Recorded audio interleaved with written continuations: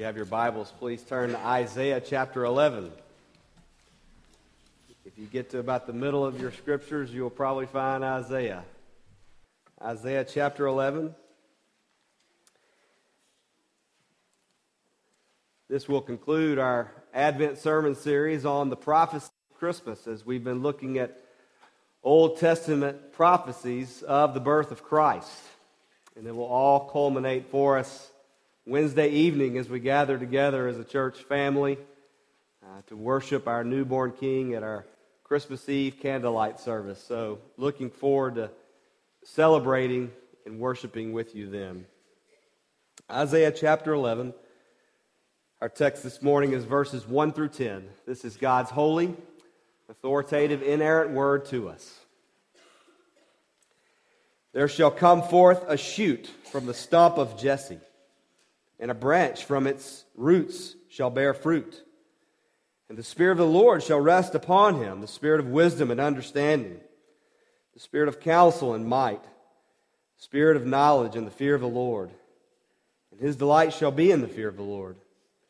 He shall not judge by what his eyes see, or decide disputes by what his ears hear, but with righteousness he shall judge the poor, and decide with equity for the meek of the earth. And he shall strike the earth with the rod of his mouth, and with the breath of his lips he shall kill the wicked. Righteousness shall be the belt of his waist, and faithfulness the belt of his loins. The wolf shall dwell with the lamb, and the leopard shall lie down with the young goat, and the calf and the lion and the fattened calf together, and a little child shall lead them. The cow and the bear shall graze, their young shall lie together, and the lion shall eat straw like the ox. The nursing child shall play over the hole of the cobra, and the weaned child shall put his hand on the adder's den. They shall not hunt or destroy in all my holy mountain, for the earth shall be full of the knowledge of the Lord as the waters cover the sea. In that day the root of Jesse shall stand as a signal for the peoples. Of him the nations shall inquire, and his resting place shall be glorious. Let's pray. Father, as we look into the word of life, would you give us wisdom? Would you give us understanding? Would you help us to see what you would have for us this morning? We pray in Christ's name. Amen. One of my favorite scenes from one of my favorite books, The Lion, the Witch, and the Wardrobe, is when Santa Claus shows up. Now, only C.S. Lewis and his brilliance could figure out a way to work Santa Claus into his story. But for those of you who are familiar with the story of The Lion, the Witch, and the Wardrobe, you may remember there were 4 siblings, Peter, Edmund, Susan, and Lucy, and they are fleeing away from the White Witch with the beavers. And on their journey, as they are fleeing, at some point they stop to rest and to eat in a small cave. And as they are there resting, they were frightened by the sound of bells in the distance. What was frightening them? Why this sound of bells? Well, their minds immediately went to the terrible White Witch on her terrible sleigh. And she was coming to get them and to capture them and to turn them all into stone. While they were there in the cave, while they were terrified, Mr. Beaver gets out of the cave to go and to survey the scene to see what's going on. And after he'd been gone for what seemed like hours to the children, he finally returns excitedly. And much excitement was in his voice, because guess who had shown up? Santa Claus. Now, this is great news in Narnia, because for those of you who are familiar with the story, you may remember that in Narnia, it's always winter and never Christmas, because of the evil White Witch's spell and her rule.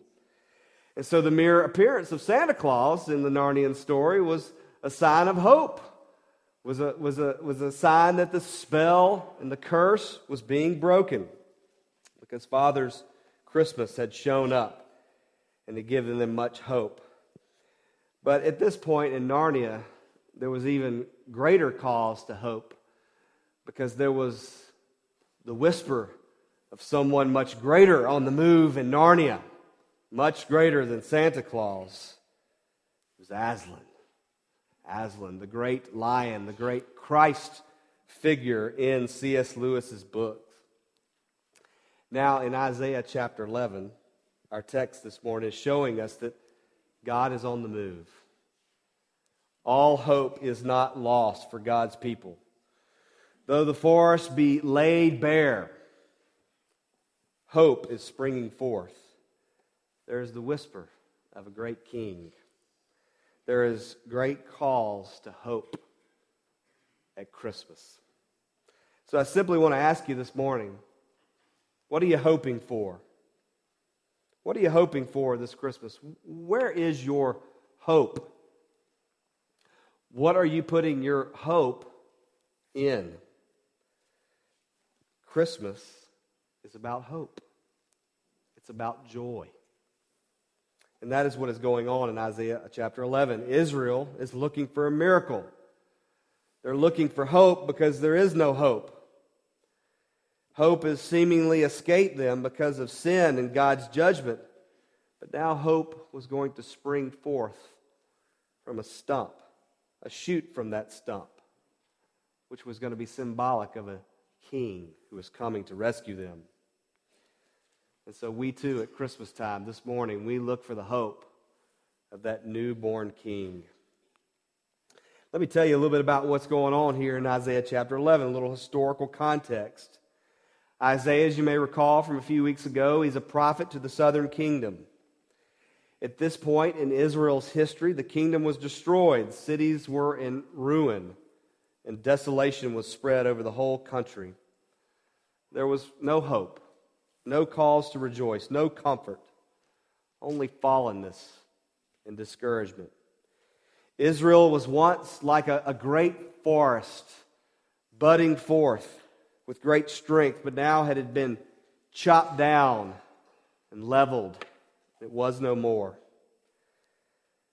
They were a sinful people, and they had put the Lord their God to the test. They had made unjust laws that had oppressed the poor.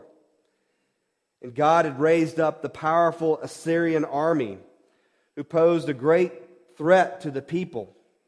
And he was going to advance south and destroy God's people. And so now, though, God was going to punish the Assyrians and to show his covenant promises and his protection. And if you look back one chapter earlier in Isaiah chapter 10, you'd see that God is also cutting down Assyria because of their arrogance and because of their evil. He's, again, cutting them down much like a great forest. In fact, though, God had he had leveled everything. He had clear-cutted everything. There was no hope, no life, no promise. It was desolate. But now in Isaiah chapter 11, we see that a stump of the promise now remains. All hope was not, in fact, lost, because upon closer look, we see that not only is there a stump of God's promise, but there's a shoot coming out of that stump. Indeed, it's a branch with life. And not just a branch with a few green leaves, it's a branch that bears fruit. The stump is not dead. Life is springing forth. God's people, God's promise is not utterly forgotten. And so Isaiah has a message here to God's people. It is this: the promise to David is not forgotten. One greater than David is coming. Hope is not lost. Life is springing forth from a stump. If you look there in Isaiah chapter 1, you may have a few questions that come up. What is it talking about the stump of Jesse, and what promise is it that God made to David? Well, Jesse is the father of King David, the greatest king in the Old Testament. It is from Jesse that one from whom the righteous line of the king would come, and it is through David that the forever king would come. And so you may recall in 1 Samuel chapter 16 that the prophet Samuel went to Jesse in Bethlehem because God had declared that one of Jesse's sons would be anointed king. And that son of Jesse would become a great king and that was David. The Bible describes David, a man after God's own heart. David in the Old Testament, he was the model king. He was the king after God's own heart, the one who brought peace, the one who brought God-centered worship to Israel. And so in 2 Samuel chapter 7, later in David's life, we see and we find the amazing covenant promise that was made to King David, where God declares that from David's line would come one who would sit on his throne, on the throne of the kingdom, forever and ever. This was the first big promise we find in the Old Testament of a messianic king, a king that would rule righteously forever. In fact, he would be a forever king. The Old Testament teaches us that since the time of David, there was no one else like David. No one compared to his kingship.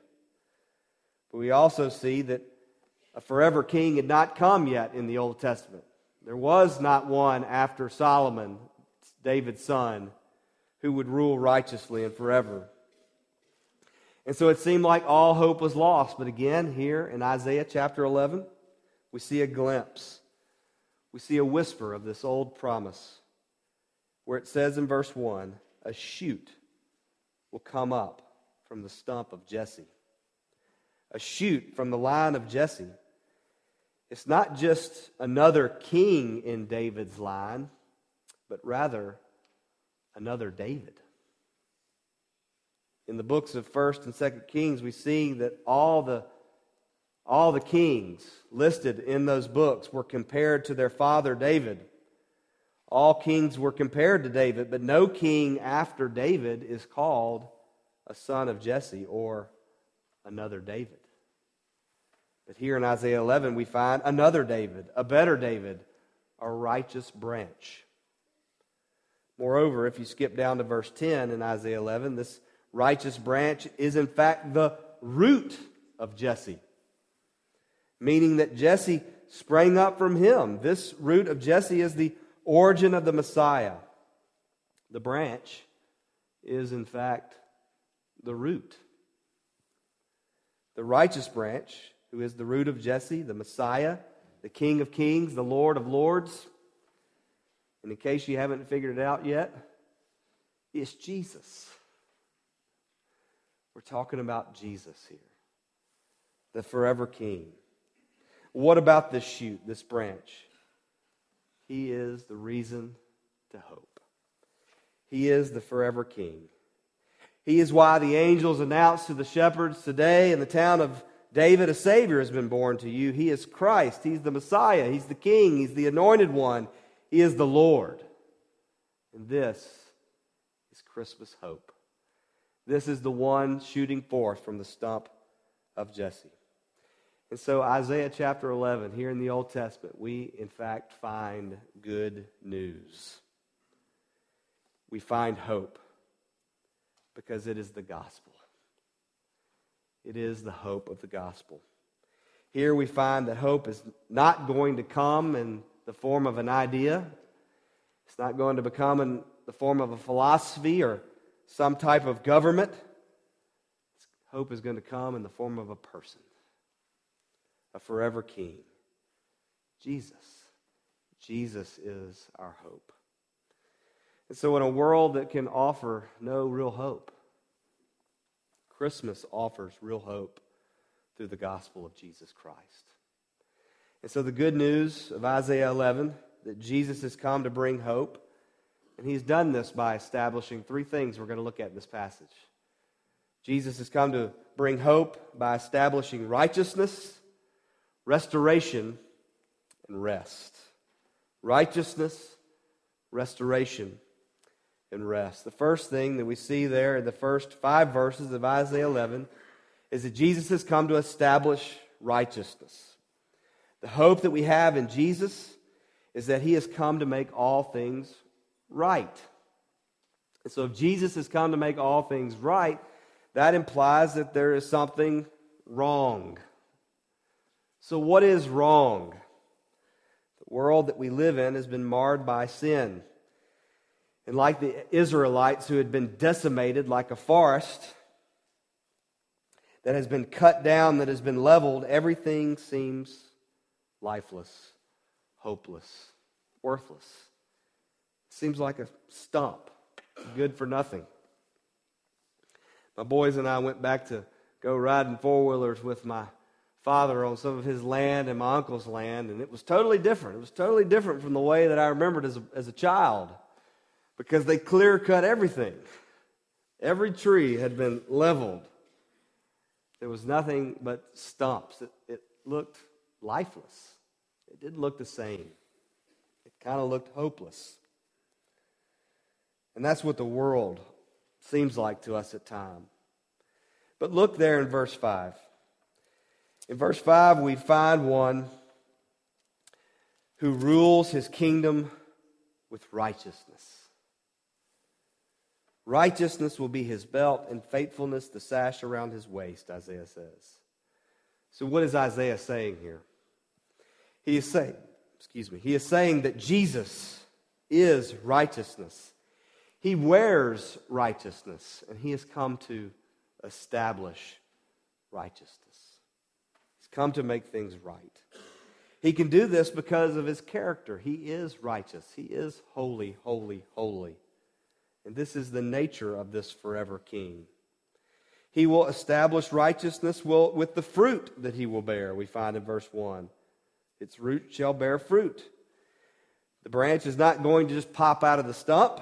It's going to become a whole tree of life altogether, bearing fruit. It's going to prosper. God's promise is going to come to fruition. All the other kings of old, they had failed to usher in the kingdom of righteousness. But now, this king will bear fruit. This king will bring hope to fruition. He will establish righteousness forever. How will he do this? Look in verse 2. He will do this because the Spirit of the Lord will rest upon him. Again, we're talking about Jesus.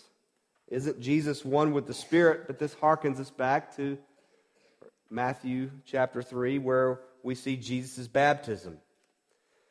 And the Spirit descends on him in the form of a dove.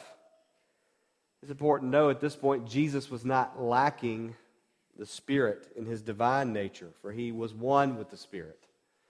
But in his human nature, he was endowed with the Spirit to fulfill his kingly task as a man. Namely, his kingly task being to establish righteousness upon the earth. And so he would have a threefold fullness of this Spirit endowed upon him. The threefold fullness of the Spirit of righteousness will come upon him. Look in verse 2. First is the Spirit of wisdom and understanding. That is his leadership. That is Jesus' ability to judge and to govern as the forever righteous king.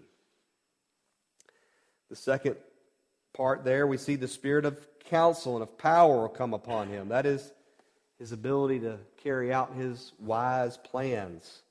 This is his military-like strategy and strength. And then the Spirit of knowledge of the fear of the Lord will come upon him. That is his holiness. He is the holy, holy, holy King. And in verse 3 it says that he will delight in the fear of the Lord. And we know this. Jesus, the forever King, will find deep joy living in reverence before his Father. He was always talking about his heavenly Father. And because he is the righteous King, he will judge rightly. He will establish justice on earth. He will make all things right. What will this righteousness look like that he will establish? Look at verses 3 and 4. He will be a righteous judge. He will, in verse 4, he will care for the poor and the needy.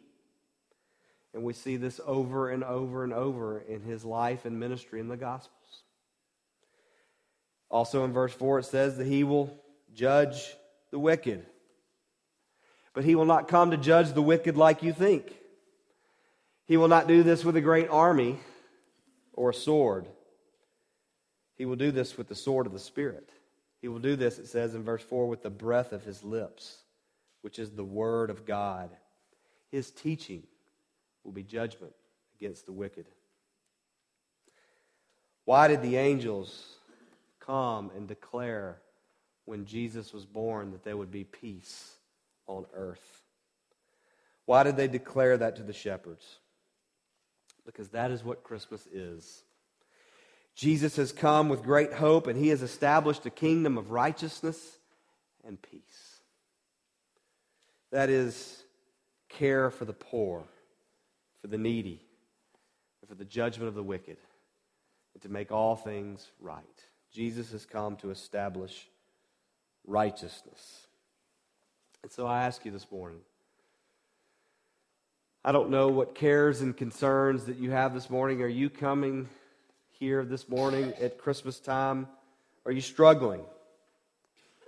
Do you have heavy burdens and concerns that you're carrying? Do you have strained relationships, financial troubles, depression, whatever it may be? I invite you to look in hope to Jesus, who is the King who has come to make all things right. He's come to give decisions for the poor. He's come to give decisions for the needy, for the struggling, for the depressed, for the lonely. He has come to establish righteousness, to make all things right. Not only does Christmas offer hope because Jesus will and does establish righteousness, but because Jesus has come to restore all things. That's the second thing there. Jesus has brought and will bring restoration in verses 6 through 9. In Revelation chapter 20, Jesus declares, "Behold, I'm making all things new." And here in Isaiah 11, verses 6 through 9, this is what is going on here. Jesus is making all things new. He is restoring creation. And there's very much a present and a future hope in mind here. For Israel, the present promise was peace and rest from their enemies. But for us, it's the promise and the hope of another advent. We're looking for the promise and the fulfillment of another coming of Jesus, the second advent. Because you see, Advent, Jesus coming to the earth, the incarnation, is not just about the first advent, Jesus' birth. But it's about the anticipation and the hope of the second advent, when Jesus will return. In this passage, we find the hope of a completely restored world. So much so that even the animal kingdom is going to be turned on its head in this restored world. We know that because of the fall in Genesis chapter 3, that everything has been affected. Everything has fallen. Everything has been affected by sin. Things are really out of whack. But in verses 6 through 9 here in Isaiah, it is describing for us what the scholars call the Messianic age, the ultimate and final peace on earth that the forever King will establish. So what will the new heavens and the new earth be like in this Messianic age? Well, we got a few examples here. Look in verse 6. And if you're not looking in your Bible, you're not going to know what I'm talking about. So look at verse 6. There will no longer be a predator-prey food chain. Think about that. There will no longer be a predator-prey food chain. The wolf will lie down with the lamb. For all of you hunters out there, what's the number one rule when you're out deer hunting and you see a coyote or a wolf come by? Shoot it. Because it's going to eat the deer. It's going to chase the deer. It's going to prey on the deer. A leopard does not hang out with a goat. A calf and a lion don't celebrate Christmas together. But in the Messianic age, there will no longer be a predator-prey food chain. Look in verse 7. The most unlikely of animals will eat together. I get it that a cow grazes, right? But a bear grazing on grass. And the bear and the cow, their young, will lie down together. And a lion, I have not seen them feeding straw to a lion in the zoo. But in the new heavens and the new earth, this will be the restoration that Jesus brings. Peace will rule so thoroughly in the Messianic age that in verse 8 we find that a young child will lead these fierce animals and even play with them. Could you imagine? Kid, go out back and play with your cobra.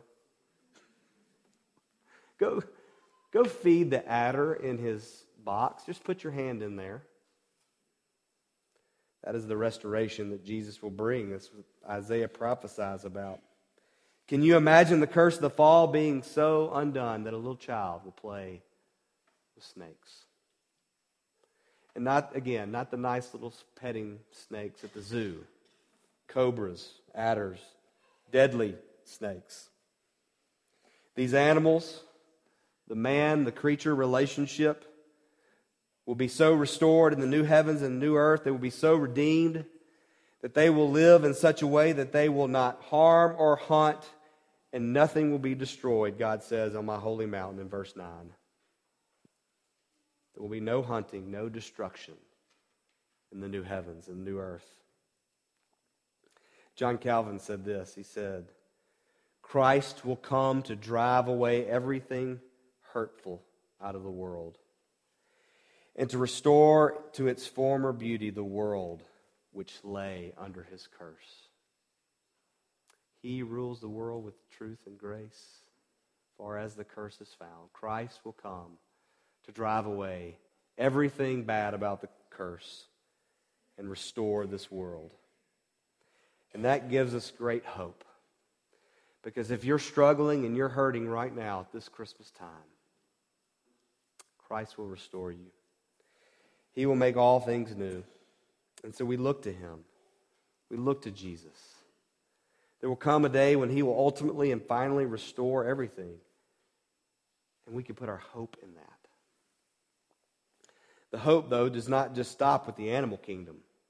We don't just put our hope in what God is going to do with the cow and the bear and the cobra and children playing with them. No.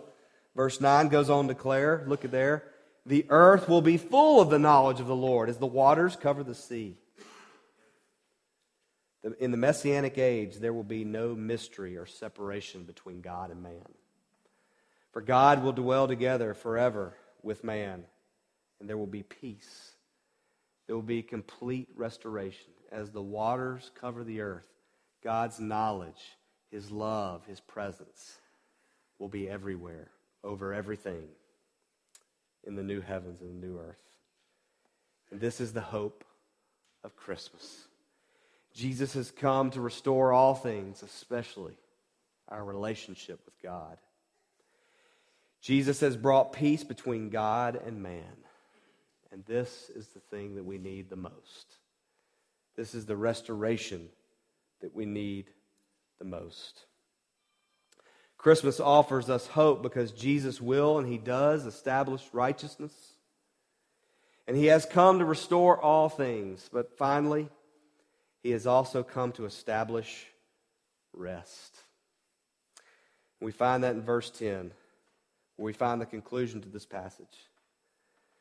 But it's not a conclusion to the story of the hope that we have in Christ. Rather, it points us to the final consummation of all things. When Isaiah says, in that day has its fulfillment both in Christ's birth and in Christ's second coming. The scholars say that day is both now and not yet. That day is now because the branch of Jesse is now referred to as the root of Jesse, who is Jesus, born in Bethlehem. And this baby now stands, it says, as a banner or as a signal to all the peoples, to all the nations who will rally around Him. And that is why we sing, joy to the world, the Lord has come. He is the King of kings, the Lord of lords. Repeat the sounding joy. Because there's something about Christmas, right, that brings us all together.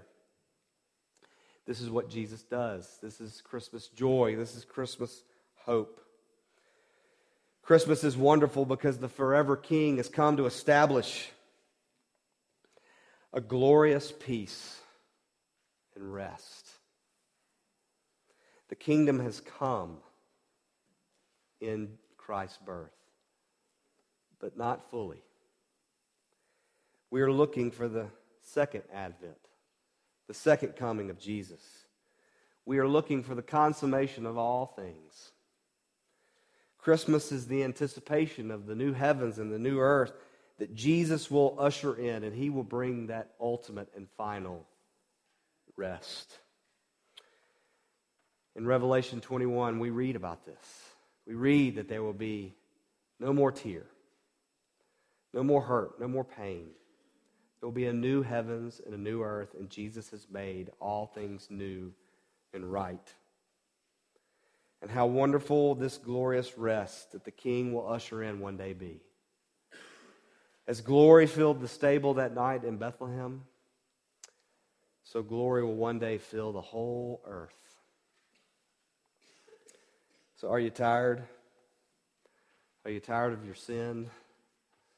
Are you tired of discouragement? Are you longing for more? Jesus says, "Come to me, all you who are weary and heavy laden, and I will give you rest. Take my yoke upon you and learn from me, for I am gentle and humble in heart, and you will find rest for your souls." Jesus, the forever King, he offers you final hope. He offers you the final hope of a resting place, a place prepared for you, a place prepared for his bride, the church. And even now, the Lord Jesus gives us a token of that final hope. The ultimate fulfillment of peace and rest as he invites us to the table, to come and to dine with him, to eat, to taste and see the grace and the rest that he offers. And so that's what Christmas is all about. It's about life budding forth. Christmas is worldwide. It's all of life. All of nature being transformed at Christmas. We are changed at Christmas because Christ has come. And you can't leave Christ out of Christmas. You just can't.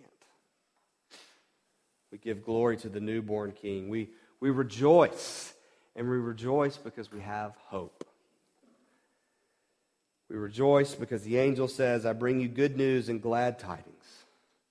A Savior has been born, a King, and he is a shoot, and he's actually the root of all life, and he now stands as a banner, as a signal. And the rest and the peace and the hope that he brings is glorious." So Merry Christmas. And peace on earth through him who brings righteousness, restoration, and rest. He will bring you into his glorious rest. Amen. Let's pray. Father, we thank you for the hope of Christmas. Not just the hope that Jesus has been born and that he has died on the cross for our sins, but the hope that he is returning and he will make all things new.